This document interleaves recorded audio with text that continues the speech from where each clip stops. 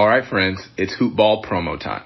This is big because this is our 2020-2021 NBA season product rollout, and I am so excited to tell you about what we've got. We almost never push our Hoop Ball products, but this is the window of the year where we need to power that engine. So let me tell you what's out. We've got our draft guide, our flagship shining beacon to the most comprehensive draft guide in fantasy. We cover over 400 players this season with future access pass to our Brewski 150. Now, if you don't know what the Brewski 150 is, I'm here to give you the need-to-know info. This is the fantasy draft list that has beaten every other list for 10 straight years. And new this year for Hoop Ball, we're unveiling our monthly membership plans featuring our Fantasy Pass, Draft Guide, Brewski 150, our new DFS Pass, premium in-season tools, as well as our Wager Pass for sports bettors. Everything you need, we've got you covered. 365 around the clock. Hoop Ball Tools is your one-stop shop for your NBA treasure trove of fantasy need-to-know information. All that you need and more. Check us out. Head to hoop-ball.com or follow at hoopballfantasy on Twitter now. Check it out. Give us a follow. Get your tools and win your league. All right, friends, it's Hoop Ball promo time. This is big because this is our 2020-2021 NBA season product rollout, and I am so excited to tell you about what we've got. We almost never push our Hoop Ball products, but this is the window of the year where we need to power that engine. So let me tell you what's out. We've got our draft guide, our flagship shining beacon to the most comprehensive draft guide in fantasy. We cover over 400 players this season with future access pass to our Brewski 150. Now, if you don't know what the Brewski 150 is, I'm here to give you the need-to-know info. This is the fantasy draft list that has beaten every other list for 10 straight years. And new this year for Hoop Ball, we're unveiling our monthly membership plans featuring our Fantasy Pass, Draft Guide, Brewski 150, our new DFS Pass, premium in-season tools, as well as our Wager Pass for sports bettors. Everything you need, we've got you covered. 365 around the clock. Hoop Ball Tools is your one-stop shop for your NBA treasure trove of fantasy need-to-know information. All that you need and more. Check us out. Head to hoop-ball.com or follow at hoopballfantasy on Twitter now. Check it out. Give us a follow. Get your tools and win your league. The following is a Hoop Ball presentation.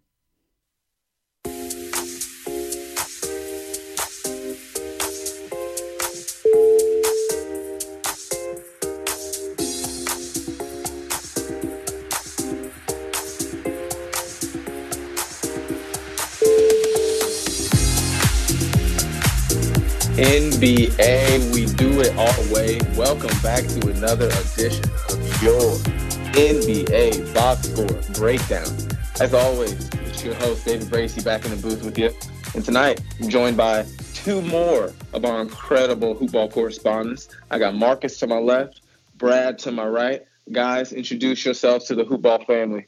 What's going on, everybody? What's up, man? It's good to be back here, especially with Brad and David. Looking forward to just getting into it and just updating you on the series and breaking it down. So, yeah, you know who it is. It's B Hard, obviously, your host of the Hoop Ball Hawks. I'm just glad to talk about, the NBA Finals since, my team isn't playing. I'm just happy to be in the, presence of royalty tonight with David and Marcus, just to talk hoops here on the breakdown. So just really excited about the episode we got going on tonight. And Hoop Ball family, he is correct. We have a very, very special episode for you tonight. Another edition of your Box Score Breakdown group chat. We're going to be recapping Game 4, giving you a preview of Game 5 to come on Friday evening. And we're going to be talking about what the Lakers got to do to close out the series, what the Miami Heat got to do to get back in the series. And we'll make a couple MVP predictions, although I think we probably have a pretty clear favorite at this point. So opening it up, recapping the game. Lakers pulled out the win, 102-96. After a very pedestrian effort from Anthony Davis in Game 3, he came out and responded with 22 points on 8 of 16 shooting, contributing 9 rebounds, 4 assists, and 4 blocks, really crucial blocks down the stretch and throughout the game to really help the Lakers solidify that win. So shout out to AD for righting the ship on that end. And then LeBron James, as always, keeping the game, in his hands. 28 points on 8 of 16 shooting, hit 2 threes, 12 rebounds, 8 assists, had 6 turnovers, unfortunately, but did have a steal. So LeBron doing all things great, as he always does, really closing the game out for the Lakers down the stretch, had several big plays, had an incredible split of the defense at the top of the key to get a great and one on Jay Crowder, and then really just bullied him to end the game on the low post, getting rebounds, putting the ball back in the hoop, finding his open teammate, and doing all the things he does, and that make him LeBron James. And then for the Miami Heat, Jimmy Butler did his best, almost had a triple-double, but he'll be the first one to tell you that he doesn't give a damn about that. 22 points on 8 of 17 shooting, had 10 rebounds, 9 assists, 3 turnovers, 3 steals, and a block. So Jimmy doing everything that he could, had some contributions from Hero, Adebayo returned, and in 33 minutes had 15 points on 6 of 8 shooting, with 3 of 5 from the free throw line, had 7 rebounds, 3 turnovers, an assist, and a steal. So Adebayo looked pretty good in his minutes that he got. They definitely gave him all the minutes that he could handle. Couldn't really find a rhythm offensively after a big explosion to open up the game there. Had a little bit of fouls here and there, but overall I thought he played pretty well, and hopefully maybe Goran Dragic will actually be able to suit up, as we saw him kind of warm up before the game and then ultimately end up being sidelined. So looking at the game, revisiting it, I'm going to pass it over to Brad first. Brad, what were the big standouts from you as far as the Lakers being able to pull out that victory? Well, I know for me the biggest thing was LeBron rebounding from the turnovers that occurred in the first half. I think going into halftime, he had 5, maybe 6 already in the first half, and really rebounded that second half to take charge, really lead that Laker charge in the second half with hitting timely 3-pointers early in the third quarter to really get the team going and really open up the floor for the Lakers, getting his teammates involved. As you mentioned, almost another playoff triple-double. And I know you alluded to Anthony Davis, who I felt like in stretches wasn't as aggressive as he was early in the series, but obviously he finished the game well with great plays on the defensive end. And in my opinion, the game clinching 3-pointer, and just allude to his numbers again, it's crazy to think that 22, 9, and 4, 50% from 3 and 4 blocks is not aggressive, but that just speaks to the greatness of how he's been playing this series, because his defensive presence this series is definitely a big expletive to the voters who did not vote for him Defensive Player of the Year, who I thought personally should have won over Giannis, but that's neither here nor there, because the most important trophy is the Larry O'Brien, which it looks like they may be obtaining if the Heat could do some things differently Game 5. And I just want to throw this take in real quick. I know there's a lot of Lakers fans singing KCP's praises right now, and rightfully so. He's been playing very well this series. But for me, and I put this out on Twitter yesterday, I think that my unsung hero for the Lakers, for me, is Markieff Morris. He's really been playing well, hitting the 3 from the top of the key consistently this series. It seems like every time he gets a 3-point opportunity from the top of the key, he's draining it. He's getting timely rebounds, playing some pretty good defense as well. Definitely showing out as the only Morris brother still in the playoffs right now. And he's doing what, Jay Crowder was doing, obviously, in the series before for the Heat. He's really doing that for the Lakers right now. So he's done it all this series, and I just want to take this time to really recognize his performance for this Lakers team as they try to look to close it out tomorrow.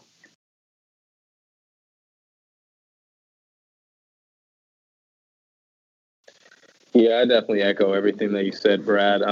Truthfully, to your point about Anthony Davis briefly, he did at points throughout the game kind of look like he was disinterested, offensively at least. Defensively, I think his presence was felt throughout the game.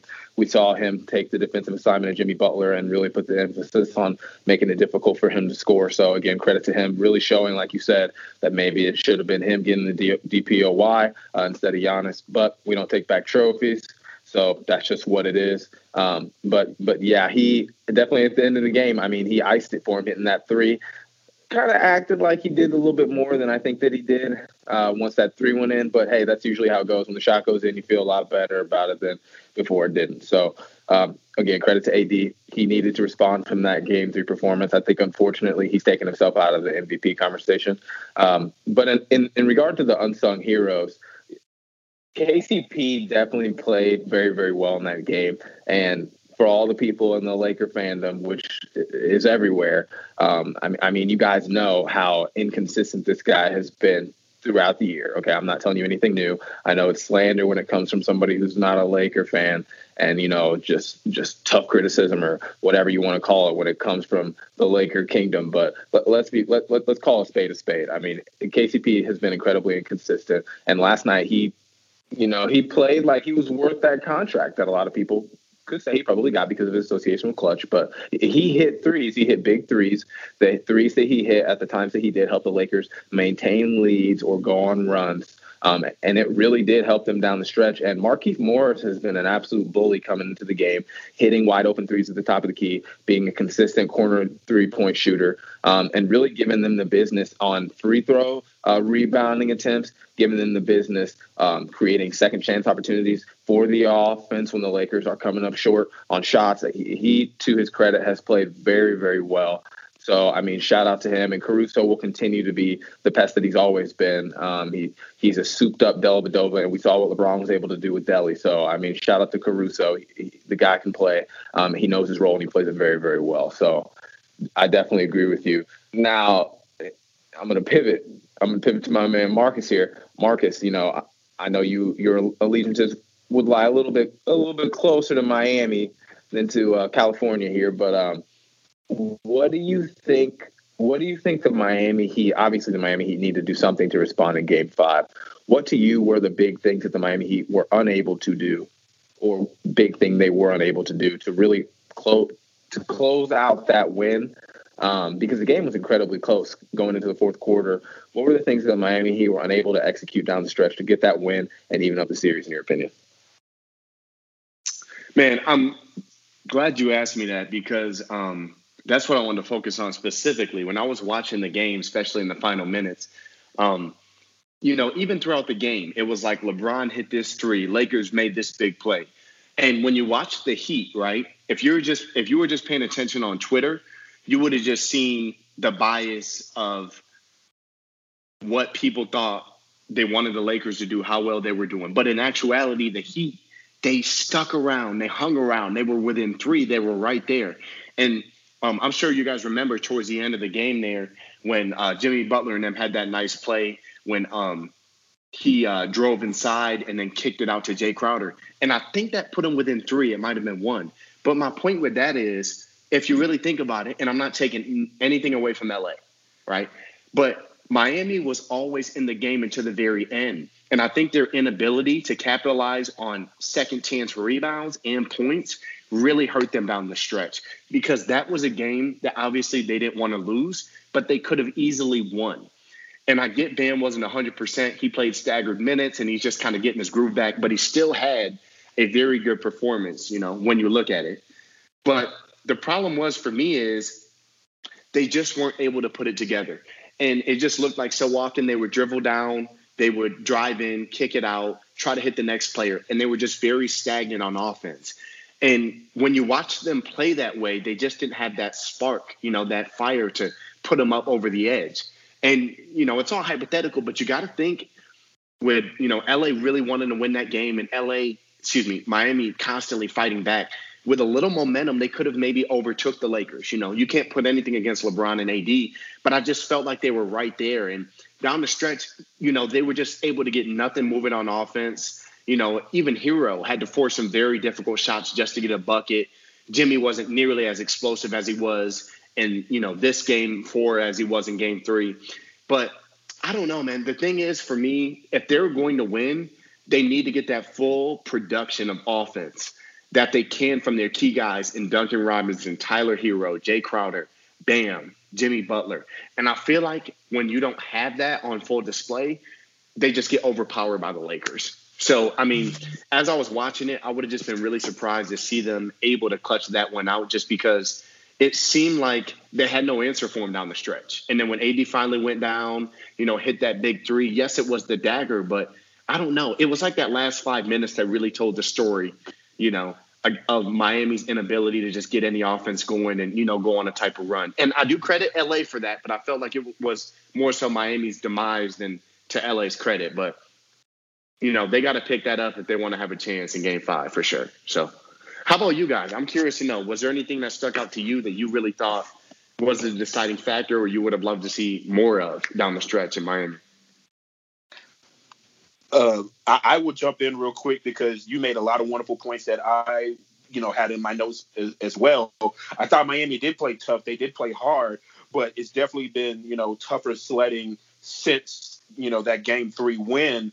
And I was really, really excited when they switched to man from the zone, because I thought that gave them a more of a competitive edge on the defensive end, because that's truly Miami Heat defense is playing, man, getting up in your grill. And I feel like the Lakers have flipped the switch on them and really been, challenging the ball handlers coming up the court, really trying to, double team Hero, double team, Robinson when he's around the 3-point line, and forcing him to pass it out, and he's not getting open opportunities. And I think that the ability, one of the things that I tweeted out as well, it's just the Lakers have been doing a great job of closing out on the shooters, so Miami hasn't been knocking down those threes from a high clip that they're used to doing. And the Lakers' transition defense is elite. Like, they have an elite transition defense with the blocking ability of Bron and AD. They have been altering shots all series, and especially in Game 4. And I think it's kind of getting into the heads of the Heat players of their ability to, they can go get this shot. And I've seen Jimmy Butler and some of the Heat players hesitate a lot on the offensive end.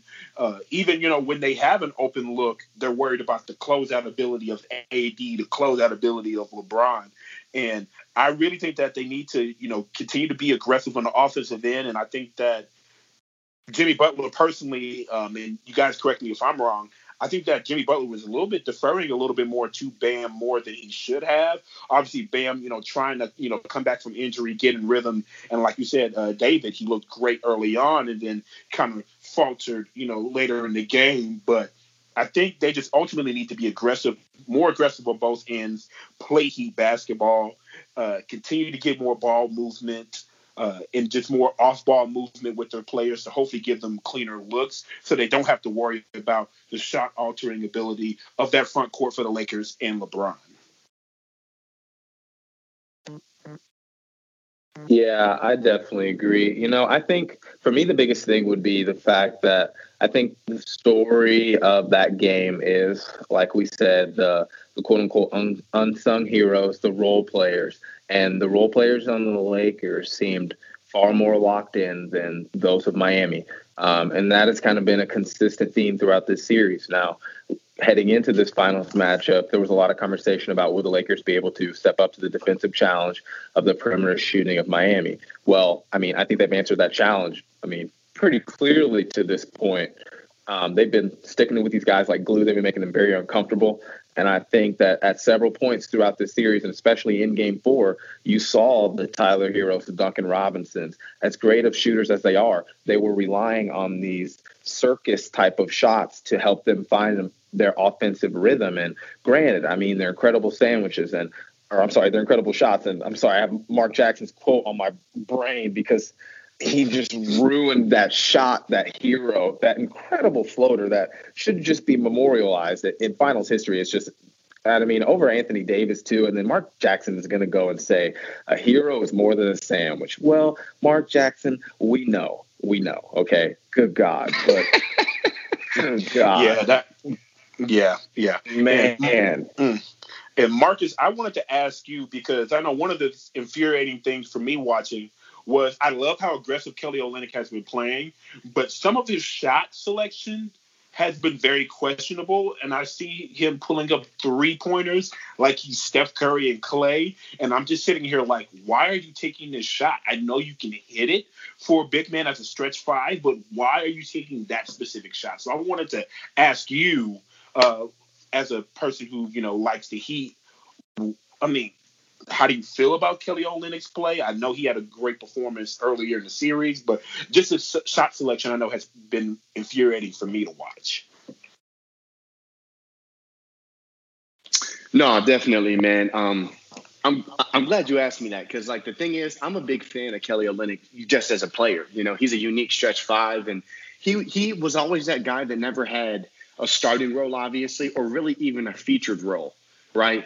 But if the opportunity arose where his number was called, and he had to start or just get big minutes, he always answered. He always just came with it. And he could, I mean, gosh, he had some, I mean, not just in Miami, but Boston, you know, like he could have some big nights. He was no stranger to scoring 20 plus points. I mean, put some respect on my man Gallo, because I'm a huge OKC fan, but you know, he's kind of like a, you know, Danilo Gallinari type player, you know?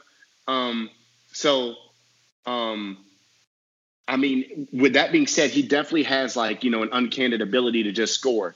But to answer your question, Brad, I feel like he's been going away from his game, right? I feel like in that game 3 where, you know, he put in 17 and was a huge step up, you know, not having Bam and needing more, you know, answers in Miami, he really stepped up. And I feel like not just, and, you know, I'll get back to him, but with the Heat as a whole, you see these game 3 performances where they just dominate, right? And they can't be stopped. And then we see these moments where they just kind of go stagnant.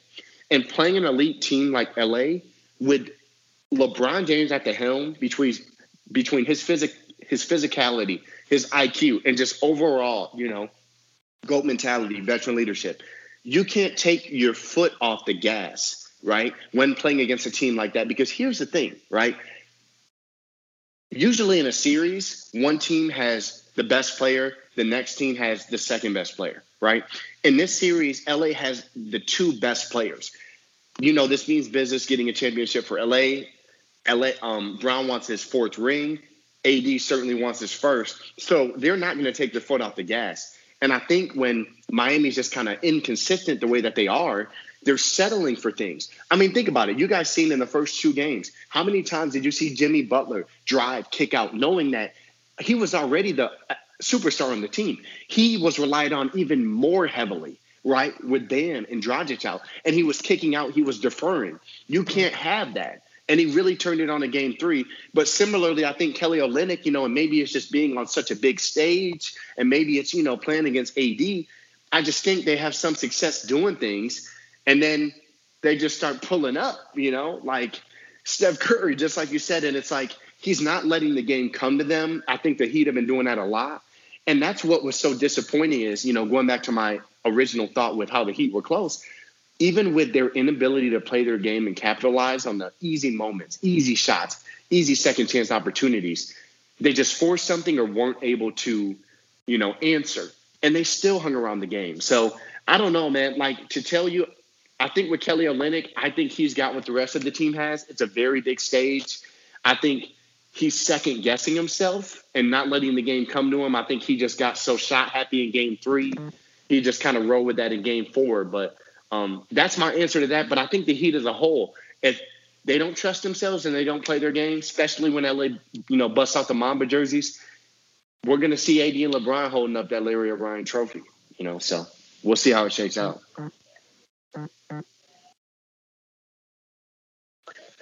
Yeah, it's going to be very interesting to see how Miami responds from that loss. But I do, to your point, Marcus, I do want to say I think that Jimmy Butler's consistent willingness to defer is ultimately going to be to the detriment of the Heat because, like I said, I mean, it's a tale of the tape. And when you look at the tape, the role players of the Lakers were hitting their open shots. The Miami Heat were not. They weren't. The wide open shots that you need to be able to make, they missed. That's when you miss those type of shots and when you rely on circus shots to create an offensive rhythm for you, you're never going to be able to pull out a victory. And I think that the other thing in regards to, you know, talking about guys getting kind of shot happy, well, there have been pros and cons of the bubble. The pros of the bubble are you don't have the crowd noise, you don't have, you know, that I'm you know, in foreign territory mentality and aspect of the game. You know, it's a relatively neutral playing field. But unfortunately, when you're in the NBA Finals, it's impossible to remove that intensity from it, especially knowing what's at stake, especially knowing how far you've come, how long you've been in the bubble, and who you're going up against. And I think for the Miami Heat, who have a lot of younger guys on their team that they're relying on, especially for playmaking ability right now, with Dragic being out of the lineup, I think the issue is they're looking around and seeing the Lakers guys making these shots, and then it becomes a game of who can outshoot who. And then it turns into a game of knockout. You know what I mean? Oh, this guy made a shot, so now I better make mine. And then they're not, and they're missing them. They're missing them. The mind games of the NBA Finals are wearing on the Miami Heat, and the lack of experience in deep post-game appearances is showing as far as the roster composition. Now, the Heat have Iguodala, they have Butler, they have Crowder, they have a handful of guys. I mean, Olynyk was on a couple of those Celtics teams that made the runs that they did, but you're relying on these guys who have never really, to this point in their career, been expected to do what they're expected to do right now, with probably the exception of Andre Iguodala, who has a lot of lesser responsibilities because just of where he is in his career and age. But Jimmy Butler needs to, when he is getting that deep in the paint, he needs to look to finish. He needs to continue to push the envelope and force that contact and get to the free throw line. Well, we saw him put up 40 points in game 3. That is going to be the way the Miami Heat pull off the win. And I understand why he's deferring to Bam, at least, because Jimmy Butler, in my opinion, is the superstar on that team, unquestionably. But throughout the bubble, I mean, especially in the Eastern Conference Finals, best player was Bam. It was Bam. Yeah, it was Bam. I mean, so with Bam being back, Jimmy is trying to get him back to where he needs to be for them to really be able to stick it out in this series. And I don't fault him for that. It's just it's a product of circumstance. And unfortunately, Bam came back and was trying to find his rhythm in a game where the Miami Heat really needed to solidify their rhythm, and the two just didn't align. So a lot of different narratives kind of played into that for the Heat, ultimately, in my opinion, down the stretch. Brad, what do you think in that regard? I love how you mentioned that there's a lot of different narratives going on for the Heat, whereas it seems like it's just one straight clear narrative for the Lakers. And I think that ultimately led to, them being able to block out the distraction, block out the noise, especially in that second half of Game 4, and close out the way they did. And I know that we talked about it a little bit, and I know Marcus alluded to it, that, it's no secret the Lakers have the two best players on the court this series. It's no question. And, those players, when you're in a game like in Game 4 and them combined, they shoot 50% from the field, more times than not, that team is going to win. And I just think that, the Heat have made wonderful adjustments to force them out into the perimeter. And like David alluded to, the Lakers are making their 3-point shots more than not this series, and that is opening up the peg for the Lakers late in the game. And I think that all the narratives, the energy they have to expend, especially when they were shorthanded earlier on in the series and they're starting to get more people back, you're starting to try to infuse, Bam back into the offense, and Bam still trying to get his rhythm. And I think they ultimately just ran out of gas. And I alluded to it in a tweet during Game 4. The fact that they have an extra day of rest obviously is going to benefit the Lakers as well, but I really think it will truly benefit the Heat. And I think that they have to put up an Herculean effort, especially from Jimmy Butler being aggressive, Bam being aggressive. And I loved early in the game him being aggressive, getting rebounds, getting the putback, the foul, and ones getting to the free throw line, and him starting to do a little bit of the, the ball handling that he likes to do and the facilitating role that he was in. But like you guys said, when you're supporting cast, seems like they have deer in the headlights looking or not hitting the shots the way they were accustomed to for the Heat, you're going to have to be more aggressive. I want to see Bam. I want to see Jimmy more aggressive at Game 5. And I want to see them play better defense, especially closing out on the Lakers shooters. If you know that the Lakers are hot shooting from the 3-point line, I know you want to try to, have an extra guy to help rebound, even though it seems like the Lakers are getting every loose rebound at this point. I want to see them close out shooters, force them to make another pass, force them in the tough shots, be the aggressors, be the bullies, because that's what Heat basketball is on the defensive side, is to be bullies, especially at the perimeter. So I would like to see effort in Game 5 for them, clean up the shot selection. And I said that obviously the shot selection has been severely influenced by that Lakers defense, but just continue to try to move that ball, get off ball movement. Coach Spo is great at making game to game adjustments, and see if you can loosen up that Lakers defense to get some better shot selection and hopefully get some other players going. And you guys mentioned Jay Crowder. I am calling out Jay Crowder because he has not had a great last 2 games, in my opinion. He's been kind of hit or miss. Jay Crowder needs to have a great game for the Heat for them to win Game 5. He needs to be the X factor with his 3-point ability, his ability to cover to cover on defense and as well as to get boards. Jay Crowder will be the X factor on outside of the heroes and the Duncan Robinson hitting his threes, Bam, and obviously, Jimmy buckets. Jay Crowder will be the X factor for Game 5. If he can give them, I say at least 3-pointers and maybe 12 points, 10 to 12 points, I like the Heat's chances of trying to steal Game 5 and prolong the trophy ceremony for the Lakers. Yeah, I agree. I think Crowder for sure could definitely be an X factor for the Heat. I mean, you saw if he would have made a couple defensive plays down the stretch as far as taking that charge on LeBron's drive, solidifying himself and boxing LeBron out on that corner 3-point attempt, and several other things. I mean, it could have been a different game and it could have been a different series right now. But yeah, Crowder, definitely they're going to need him on both ends of the court and the versatility he brings as far as being able to guard both LeBron James and Anthony Davis and not get just completely eviscerated. So I'll give Jay Crowder credit for that. Not credit for much else, unfortunately, because it looks like his 3-point shot has left him. As you saw, he was kind of in fuego earlier in the series, or earlier in the bubble, I should say, and in the playoffs, respectively. And we should have known that wasn't going to last. But it is unfortunate that his shot seems to have left him when the Heat really need it the most. So definitely something to look for. Yeah, and can I add that you alluded to it, his shot does look flat, which is obviously the opposite of that Sprite at McDonald's, which I love. And I just would like to see him. It just seems like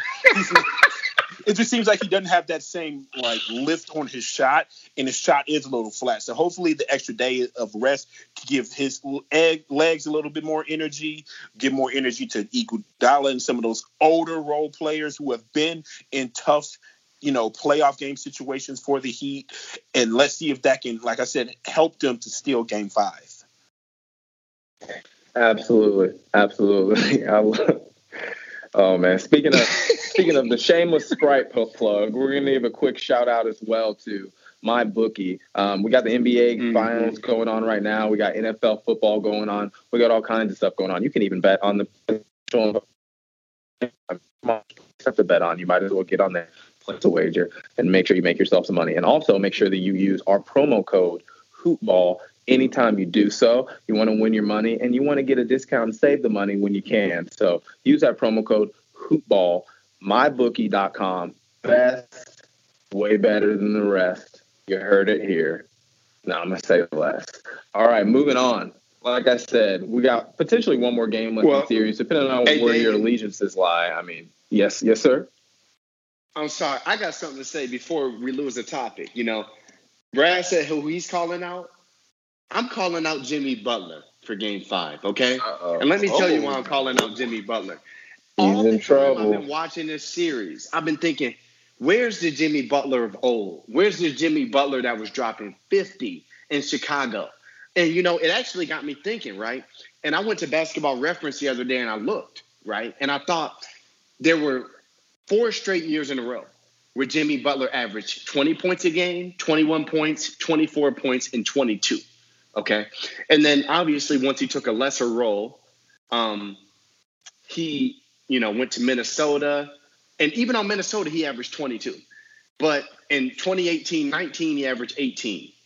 And then, in Philly, he averaged 18. And, obviously, Jimmy is Support for this podcast and the following message come from Corient. Corient provides wealth management services centered around you. They focus on exceeding your expectations and simplifying your life. Corient has been helping high achievers just like you enjoy their lives more fully, preserve their wealth, and provide for the people, causes, and communities they care about. As one of the largest integrated fee-only registered investment advisors in the U.S., Corient has deeply experienced teams in 23 strategic locations. Corient has extensive knowledge spanning the full spectrum of planning, investing, lending, and money management disciplines. Leverage Corient's exclusive network of experts to craft custom solutions designed to help you reach your financial goals, no matter how complex they may be. Real wealth requires real solutions. For more information, connect with a wealth advisor today at Corient.com. That's Corient.com. Corient.com.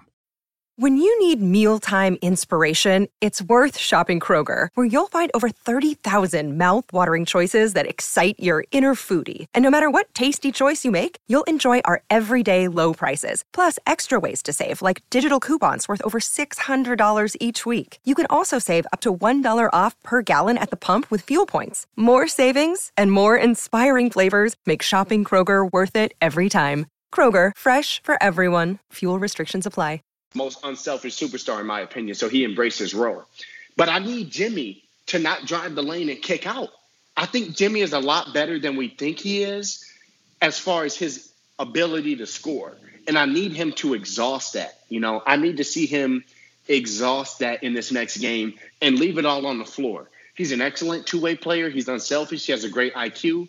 But I think he's almost so unselfish that he defers too much when they need Jimmy to make the big shot. Because you pass to Hero, it goes to Kelly, bam, gets it a little bit, Dunk touches it, and then we just force a shot. I need Jimmy to take over. And I need Jimmy to at least give me 35. And that's all I'm going to say about that. I agree with you, Marcus. He might need to, rub on the Mamba jerseys to get that Mamba mentality in him, because Jimmy Butler's mentality is very, very aggressive, and that's just how he's built. But he needs that Mamba mentality, like you said, for them to really, take Game 5. And I want Bam as well, but I know he's coming back from injury. A neck is nothing to play with, and so he's going to have to come along, slowly but surely. But you're 100% right. He needs to be selfish. Be a little more selfish. Be selfish. Be selfish. Like it's your birthday month, Jimmy. Be selfish. Absolutely. I mean, I've been saying that consistently throughout this NBA Finals, that I'm unsure why Jimmy Butler is so eager to give the ball up when he's getting by everybody. I mean, it's one man and the rim and Jimmy Butler, and he is kicking it out. And unfortunately, again, I think a lot of his teammates, Jimmy Butler is obviously the leader, and unfortunately, a lot of his teammates emulate his style of play. And it shows in the way that we consistently see the playmakers, the guards on the Miami Heat on the perimeter, attempt a jump shot and then quickly try to look for a teammate either to their left or right to bail them out. Now, sometimes the teammate is there and anticipating that pass. However, we've seen several times when they are not, it creates transition, and we know that the Lakers are the best transition team in the NBA. LeBron James is the best transition basketball player possibly ever. And when you give them a head start like that, they have an endless motor, and it's really easy for them to build a big lead. So, I mean, like you said, Game 5, I look for Jimmy Butler to be very, very selfish, I should say. And I look for the Miami Heat to be far more patient with their attempts offensively. I think that they were trying to run and gun, and when the shot wasn't there, again, it was just creating transition.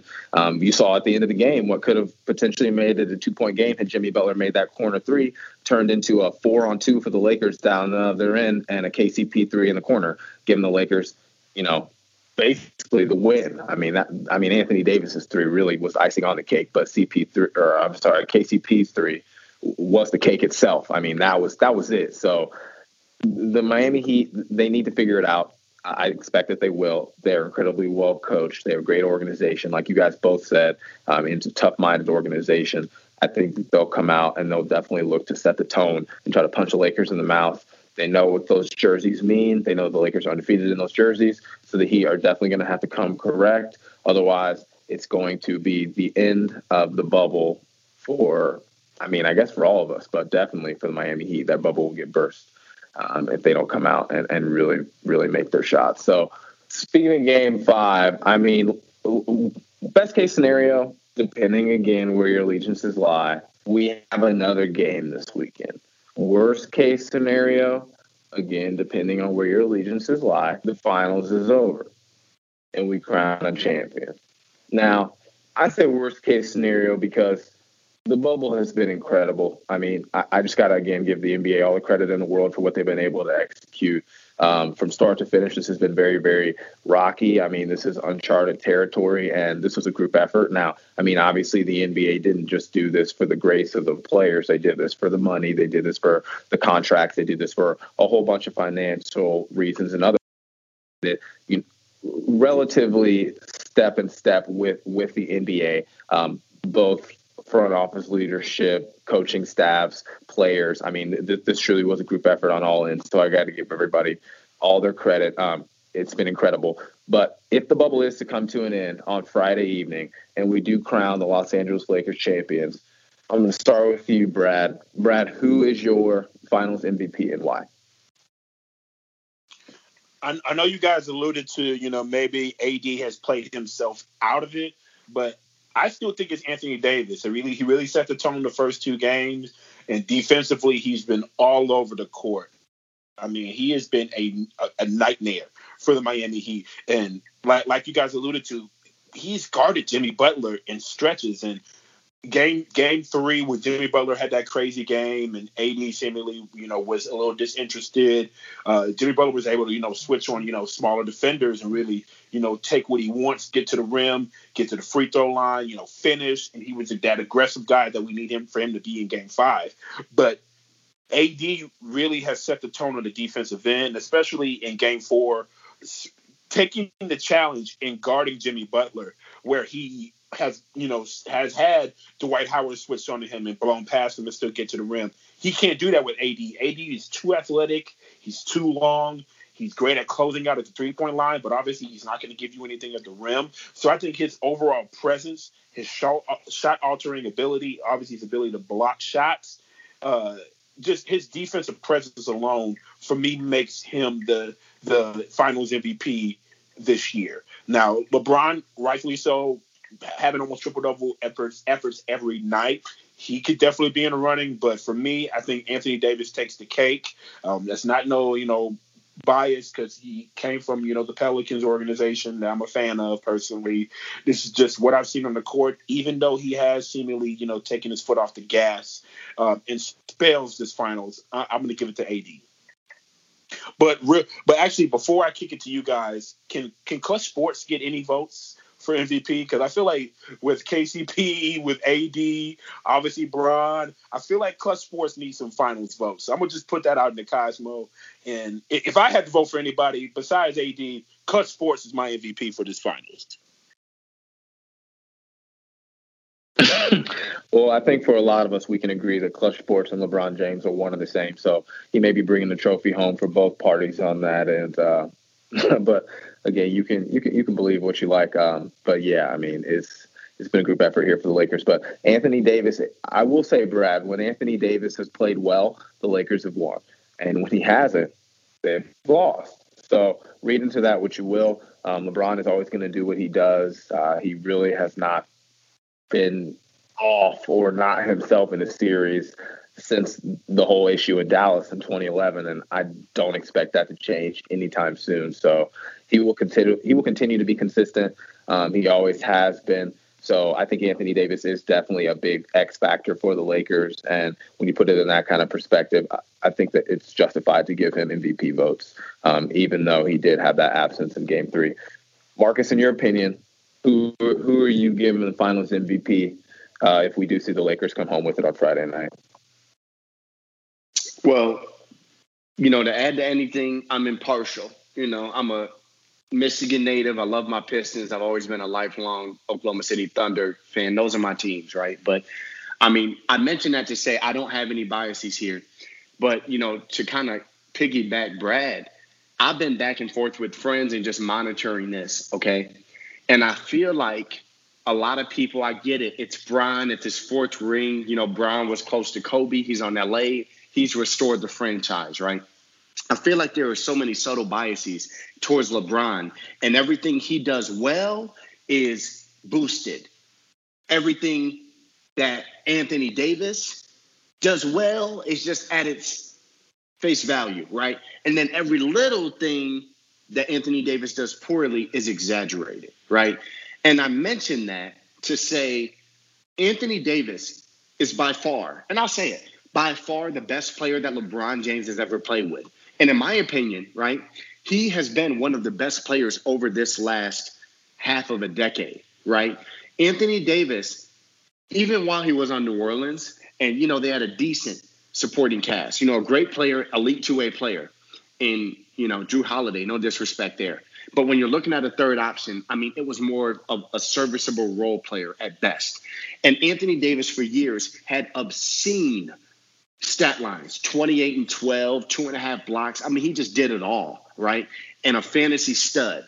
But my point in that is his success, even on that team, sweeping the Blazers, trying to compel his team to be better, was so lost and under the radar because of what team he played for, the Pelicans. They never contended. They never had a star-studded roster, despite the successes they did have. They really weren't a groove when they had DeMarcus Cousins. Big injury took a toll, and they weren't the same after that, obviously. But I say all that to say this. Anthony Davis is who he's always been. And it's just more in a better spotlight. Is playing alongside one of the best players, if not the best right now player in the NBA, and LeBron James. And AD is outdoing him, right? And I've seen so many posts talking about how AD leads in every single category except assists. And LeBron James almost gets a triple-double. And I ask you, should a seven-footer be getting more than 3 assists a game when you got Rondo and LeBron on the same team? Both in the top 10 in all-time assists? And they use that to ding AD for why he shouldn't get Finals MVP. It's like people are just reaching so much. But to your point, Brad, and I know you kind of touched on it too, David, AD's impact is felt every time he plays well. And I had a funny, conversation with a friend of mine because ironically, a lot of people said when AD had that underwhelming performance in Game 3 and they lost, Kelly Olynyk had more points than AD. Now, was it AD not playing well that cost the team, or was it the team realizing how crucial AD is to the team's success? Because to both of your points, when AD's played well, he has put that team out of reach for any team to battle with and be able to, beat the Lakers. And I think that is a testament. And, I was watching First Take, and Stephen A. commented on it too. Game 3, you're looking at it, right? Game 3. Game 3, LeBron has a nice stat line. But kind of like Stephen A. said, they're empty. It's an empty stat line. What are you doing to put your team in a position to win? And we love LeBron, and I'm not saying he's not playing well. He's playing incredibly well, as he usually does. Finals LeBron, he's not new to this. But I feel like we get so caught up in the numbers that we don't look at the impact. And we just kind of nitpick any little thing that AD has done. And I'll sum it up with this, okay? Obviously, LeBron James had the better stat line, right? Had the better stat line last game, okay? But I'm looking at this and saying, LeBron James plus minus was -2. And AD's plus minus was plus 17. But I don't hear anyone talking about that. And that is why I think, unbiasedly speaking, Anthony Davis deserves this. LeBron James, his ability to lead a team, his IQ and everything is great. But if we're not being biased, we're going to give this to AD. And if you want to put your biases in Bron's 4th ring and you want to, put all that in, then you can give it to Bron. I think either way, they're both deserving. But AD is my MVP, and he is the most deserving. And I'll leave it at that. And Marcus, I would definitely want to jump in because if AD has a game like the closeout game that KD had to beat LeBron when he was in the Warriors to win that second title, I think that it won't be no question that AD will get it. And like I said, I'm sticking with it. AD should be, Finals MVP. And as much as it hurts me to see him, obviously leave New Orleans, it's well deserved, and it will be a well deserved ring for Anthony Davis because everybody knows historically that whoever LeBron's next teammate always gets a lot of slack from the media. They're always highly scrutinized. So, but like Bron said, we're built different. AD's built different, and he's shown it this finals. He's shown it this playoff. He's shown it this entire year. And it's not a stretch for me to say, as much as I love LeBron, that AD is the best player on his team. And like you said, Marcus, AD goes, that's where the team goes. So, hopefully AD, you get this MVP and you get your ring and come back to New Orleans and say hi. Just say hi. You don't have to play for us. Just come say hi. We have good food. You know how it is. Chopper style, all that. Yeah. This man, the chopper style. I'm doing a dance right now. Hey, Brad, you said it. One small thing I want to add in there is, put simply, there's a reason why LeBron wanted to trade an arm and leg to get Anthony Davis in the first place. Now, you can just put all that, Bron this, Bron that, but trust me, he had his eyes set on Anthony Davis for a reason, and I'm going to leave it at that. It's no surprising that he is in contention to get Finals MVP and deserving of it. So, yeah. Clutch Sports, give some votes, please. Please give Clutch Sports some votes. I definitely feel unfortunate that I have to end the podcast on this somber note, but the reality of the situation, guys, is unfortunately MVP voting and a lot of the NBA Finals is very, very narrative driven. And the other unfortunate aspect of this conversation is the fact that we live in the age of numbers, the era of analytics, whatever you want to use to qualify this current iteration of basketball as it is being played. And LeBron has the numbers. I mean, he has all the numbers. And that is why you will consistently and continuously see people lean on that so heavily. It's because it's become all that the game is about at this point. It has. And for a guy who, I mean, LeBron is great, but I mean, when you think of the age of analytics, you do not think of LeBron James. You're more likely to think of a Steph Curry, a James Harden, a team offense more so than an actual singular player. If you're going to narrow it down to one guy, but definitely not LeBron James. And I mean, he has become the face of league numbers. I mean, that's why this guy has all the records. And like you said, I mean, Marcus, when you have LeBron and Rondo, you don't really need to touch the ball and do a whole lot of facilitating, because when they give you the ball, they expect you to put it through the cup. Okay, they do not expect you to kick it back or to kick it out. You put it in the cup if your name is Anthony Davis. And he's going to continue to get force-fed by these guys because he has incredible chemistry with them. That's why his numbers are always going to skew more significantly towards his offensive impact as far as the box score than his ability to facilitate, because that's just not his game. So I completely agree with you 110% on that. And in regards to the fact that when AD shows up, the Lakers show out, I mean, that has been really been where I've been standing my ground anytime I've asked people, because I've asked people before the series started and during the series, who you got and how many games. And I would continuously hear, Lakers in 6, Lakers in 5. Oh, I got a sweep, Lakers in 4. And the next question I always ask people is, well, who's your MVP? And 10 times out of 10, like, this man is not the brow, okay? Like 10 times out of 10, like, this man is not consistently in the running for DPOY. 10 times out of 10, like, this man is not singularly, possibly one of the greatest big men to ever play in the NBA. 10 times out of 10, people are telling me MVP is LBJ. 10 times out of 10. And it just never made sense to me. It never made sense. And the other thing that doesn't make sense to me is the consistent point of conversation where people say, oh, well, look at LeBron James. He makes everybody else so great around him. He's unlocking Anthony Davis. Well, let me go ahead and unlock this conversation and put in my 2 cents. First of all, LeBron is an incredible player as far as maximizing the talent of a roster and getting the most out of the guys around him. Unfortunately, that impact skews more positively towards guys who don't have a real role, towards guys whose name does not jump off of the box score. We've seen the way it has, for better or for worse, impacted his other superstar cohorts, the Chris Bosches, and what they said about Chris Bosh when he goes to Miami. He's not a real big man. Why does he shoot threes? Chris Bosh is weak. I mean, how many dinosaur memes are still on the internet because of Chris Bosh? Endlessly. Dwayne Wade not getting the respect that he deserves. And a lot of people acting like Dwayne Wade isn't one of the best shooting guards of all time because he had LeBron at the peak of his powers in Miami. Don't get it twisted. When LeBron showed up, he evolved into the best player, not only on that team and in the league, but it was D Wade's team. Okay. There's a reason that they called it and still call it Wade County. Okay. So had to get that off my chest, first of all, for all my Miami people. Okay. You know where I'm coming from. And the other thing in regards to that, if anyone is being unlocked, as crazy as this sounds, it's LeBron James. This is LeBron James unlocking the final chapter of his career with the best possible player alongside him.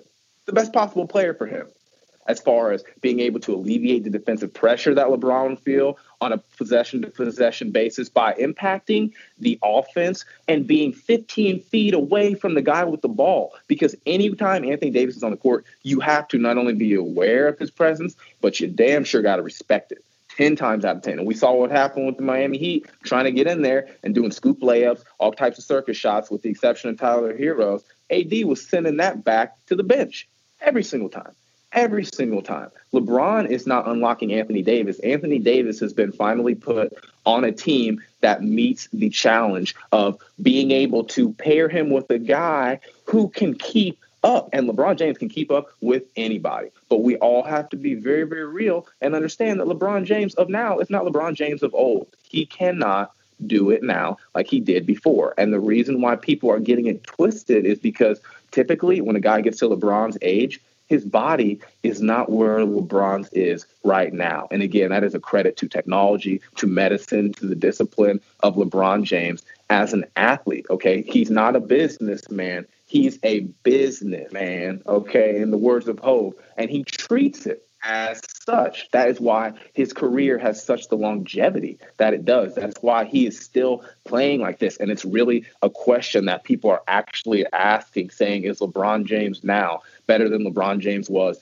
in 2011, in 2013? No, because that is peak of his powers, LeBron James. The difference is where he is mentally because of his experiences, because of the things he has had to go through, because of the sleds he has pulled to this point.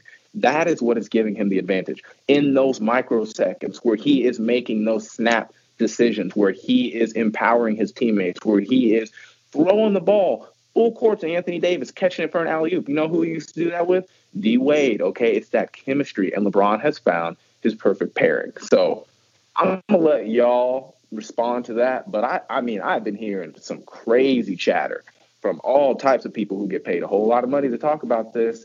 And I'm just wondering, y'all can hit my Venmo, okay? Because I got some opinions. Please. So I'll start with you, Brad. Brad, what do you think about that? AD unlocking LeBron or LeBron unlocking AD?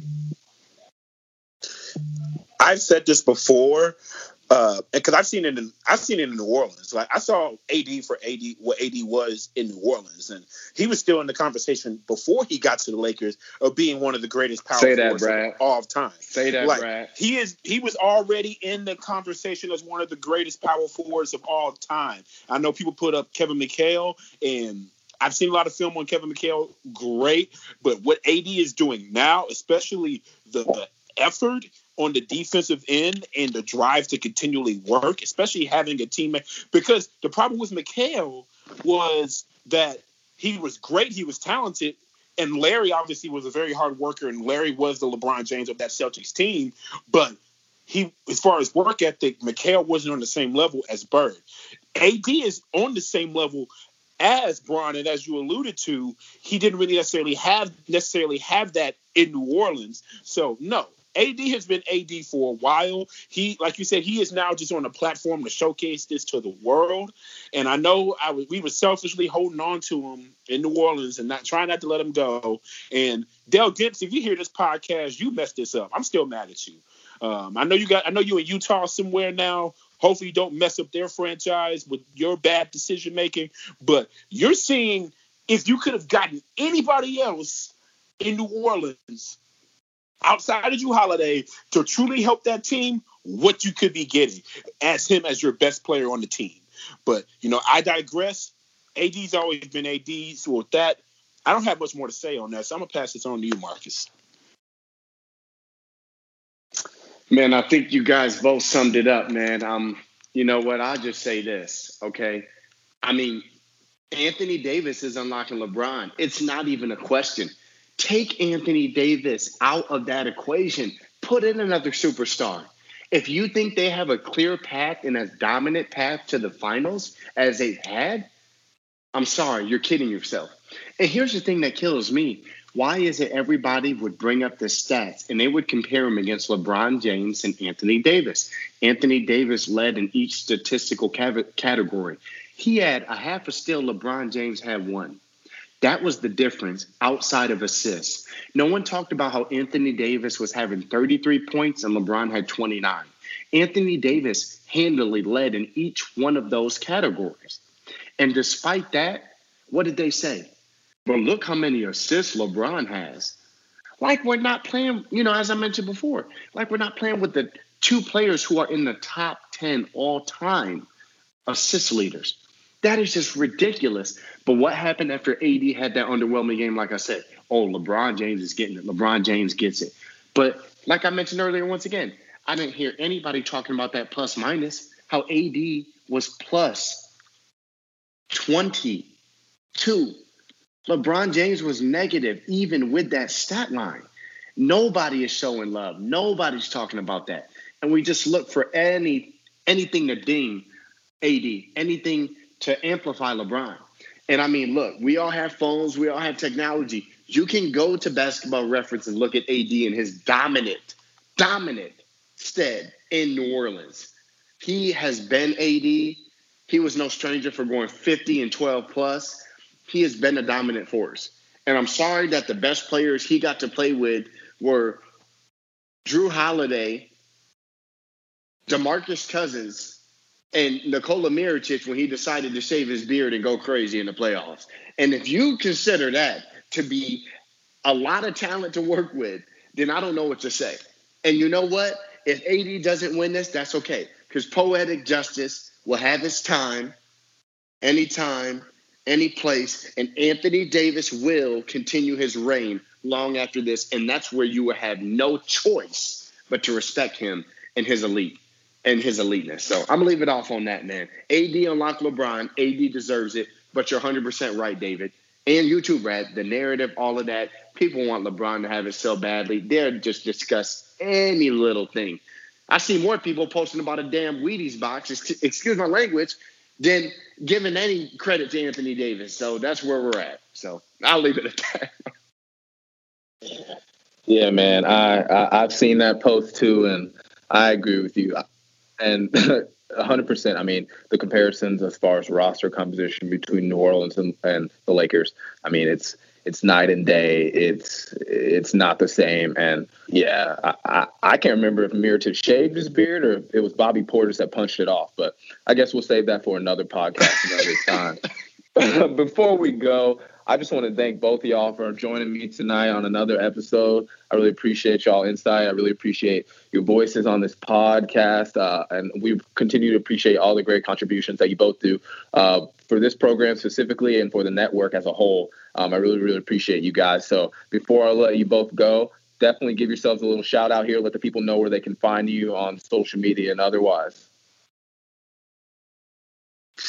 I guess I'll start it off. You guys tune into my weekly show, Hoop Ball Hawks. That is at Hoop Ball Hawks on Twitter. We strive to release episodes every Monday or Tuesday. It's been some great content. I have a great episode coming up.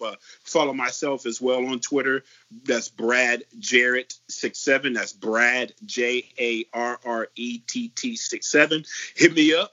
Let's talk hoops and just continue to follow me and what we're doing. We have some really great things going on with this podcast. And I thank you, David, for being on the show. And it's been great, obviously, meeting Marcus for the first time, but talking some hoops today. And David, I ain't gonna lie, I'm still kind of rebounding from that Mirotic joke because good Lord, wow. I was not prepared for that. Mirotic, you don't deserve to get beat up like this. But with that, I'm gonna pass it on to you, Marcus. Oh, man. So that's why he decided to go overseas. He had just had enough, huh? He didn't even want anything to do with the NBA. Man, that is funny. He had to get a chin transplant. They only do that overseas. Oh, Lord, please save him. Oh, my gosh. Oh, man. Nah, always a pleasure, gentlemen. And Brad, great meeting you as well. Good energy. It was a great segment. But you can find me on Twitter at Mark_Anthony35. Instagram is last name, first name, Braden Marcus, BRADEN, Marcus, MARCUS. Tap in with me. I definitely plan on being on a lot more hoop ball projects as soon as we get things ramping up for the next fantasy season and NBA season as a whole. So stay tuned for all of the good stuff Hoop Ball puts out. And gentlemen, always a pleasure. I know we'll have another segment regardless, but I hope we can talk about the wonders of the Heat or a little mix of Anthony Davis, holding up the MVP trophy. If neither of those things, that would be the worst of the Nash equilibrium. So we'll see how it shakes out, gentlemen. Always a pleasure. Thank you. Always a pleasure. Let's hope it shakes in the right way, and we'll continue to give you guys all the need-to-know information and conversation otherwise, because that's what you tune in for the personality, for the stats, and we'll be sure to bring both of those on our end. So, as always, you can find me on Twitter and Instagram, DFB_3. Hit me up, give me a follow, let me know what's going on. We appreciate everybody in the Hoop Ball universe tuning in for another episode of your NBA Box Score Breakdown. Brad, Marcus, thank you guys so much. Everybody out there, we'll talk to y'all soon. Yes, sir. Later.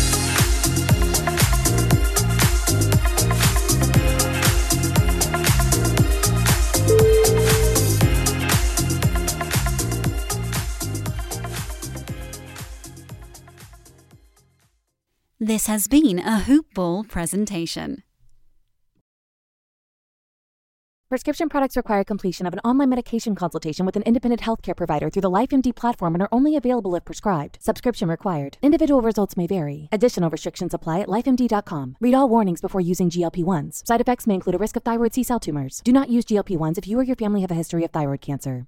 If you've struggled for years to lose weight and have given up hope, did you know you can now access GLP-1 prescription medications through LifeMD? LifeMD is now offering eligible patients online access to GLP-1s, the breakthrough prescription medication that can help you lose body fat and weight. Listen to what people are saying. Probably the easiest thing I've ever done. The medication comes in the mail, and it's very easy to use. I've been able to live my normal lifestyle, and I've lost 20 pounds already, and I've never felt better. It changed my life. And here's the best part. Your insurance may cover 100% of the cost of your medication. So go to TryLifeMD.com to have your eligibility checked right now. Get started today at TryLifeMD.com. That's TryLifeMD.com.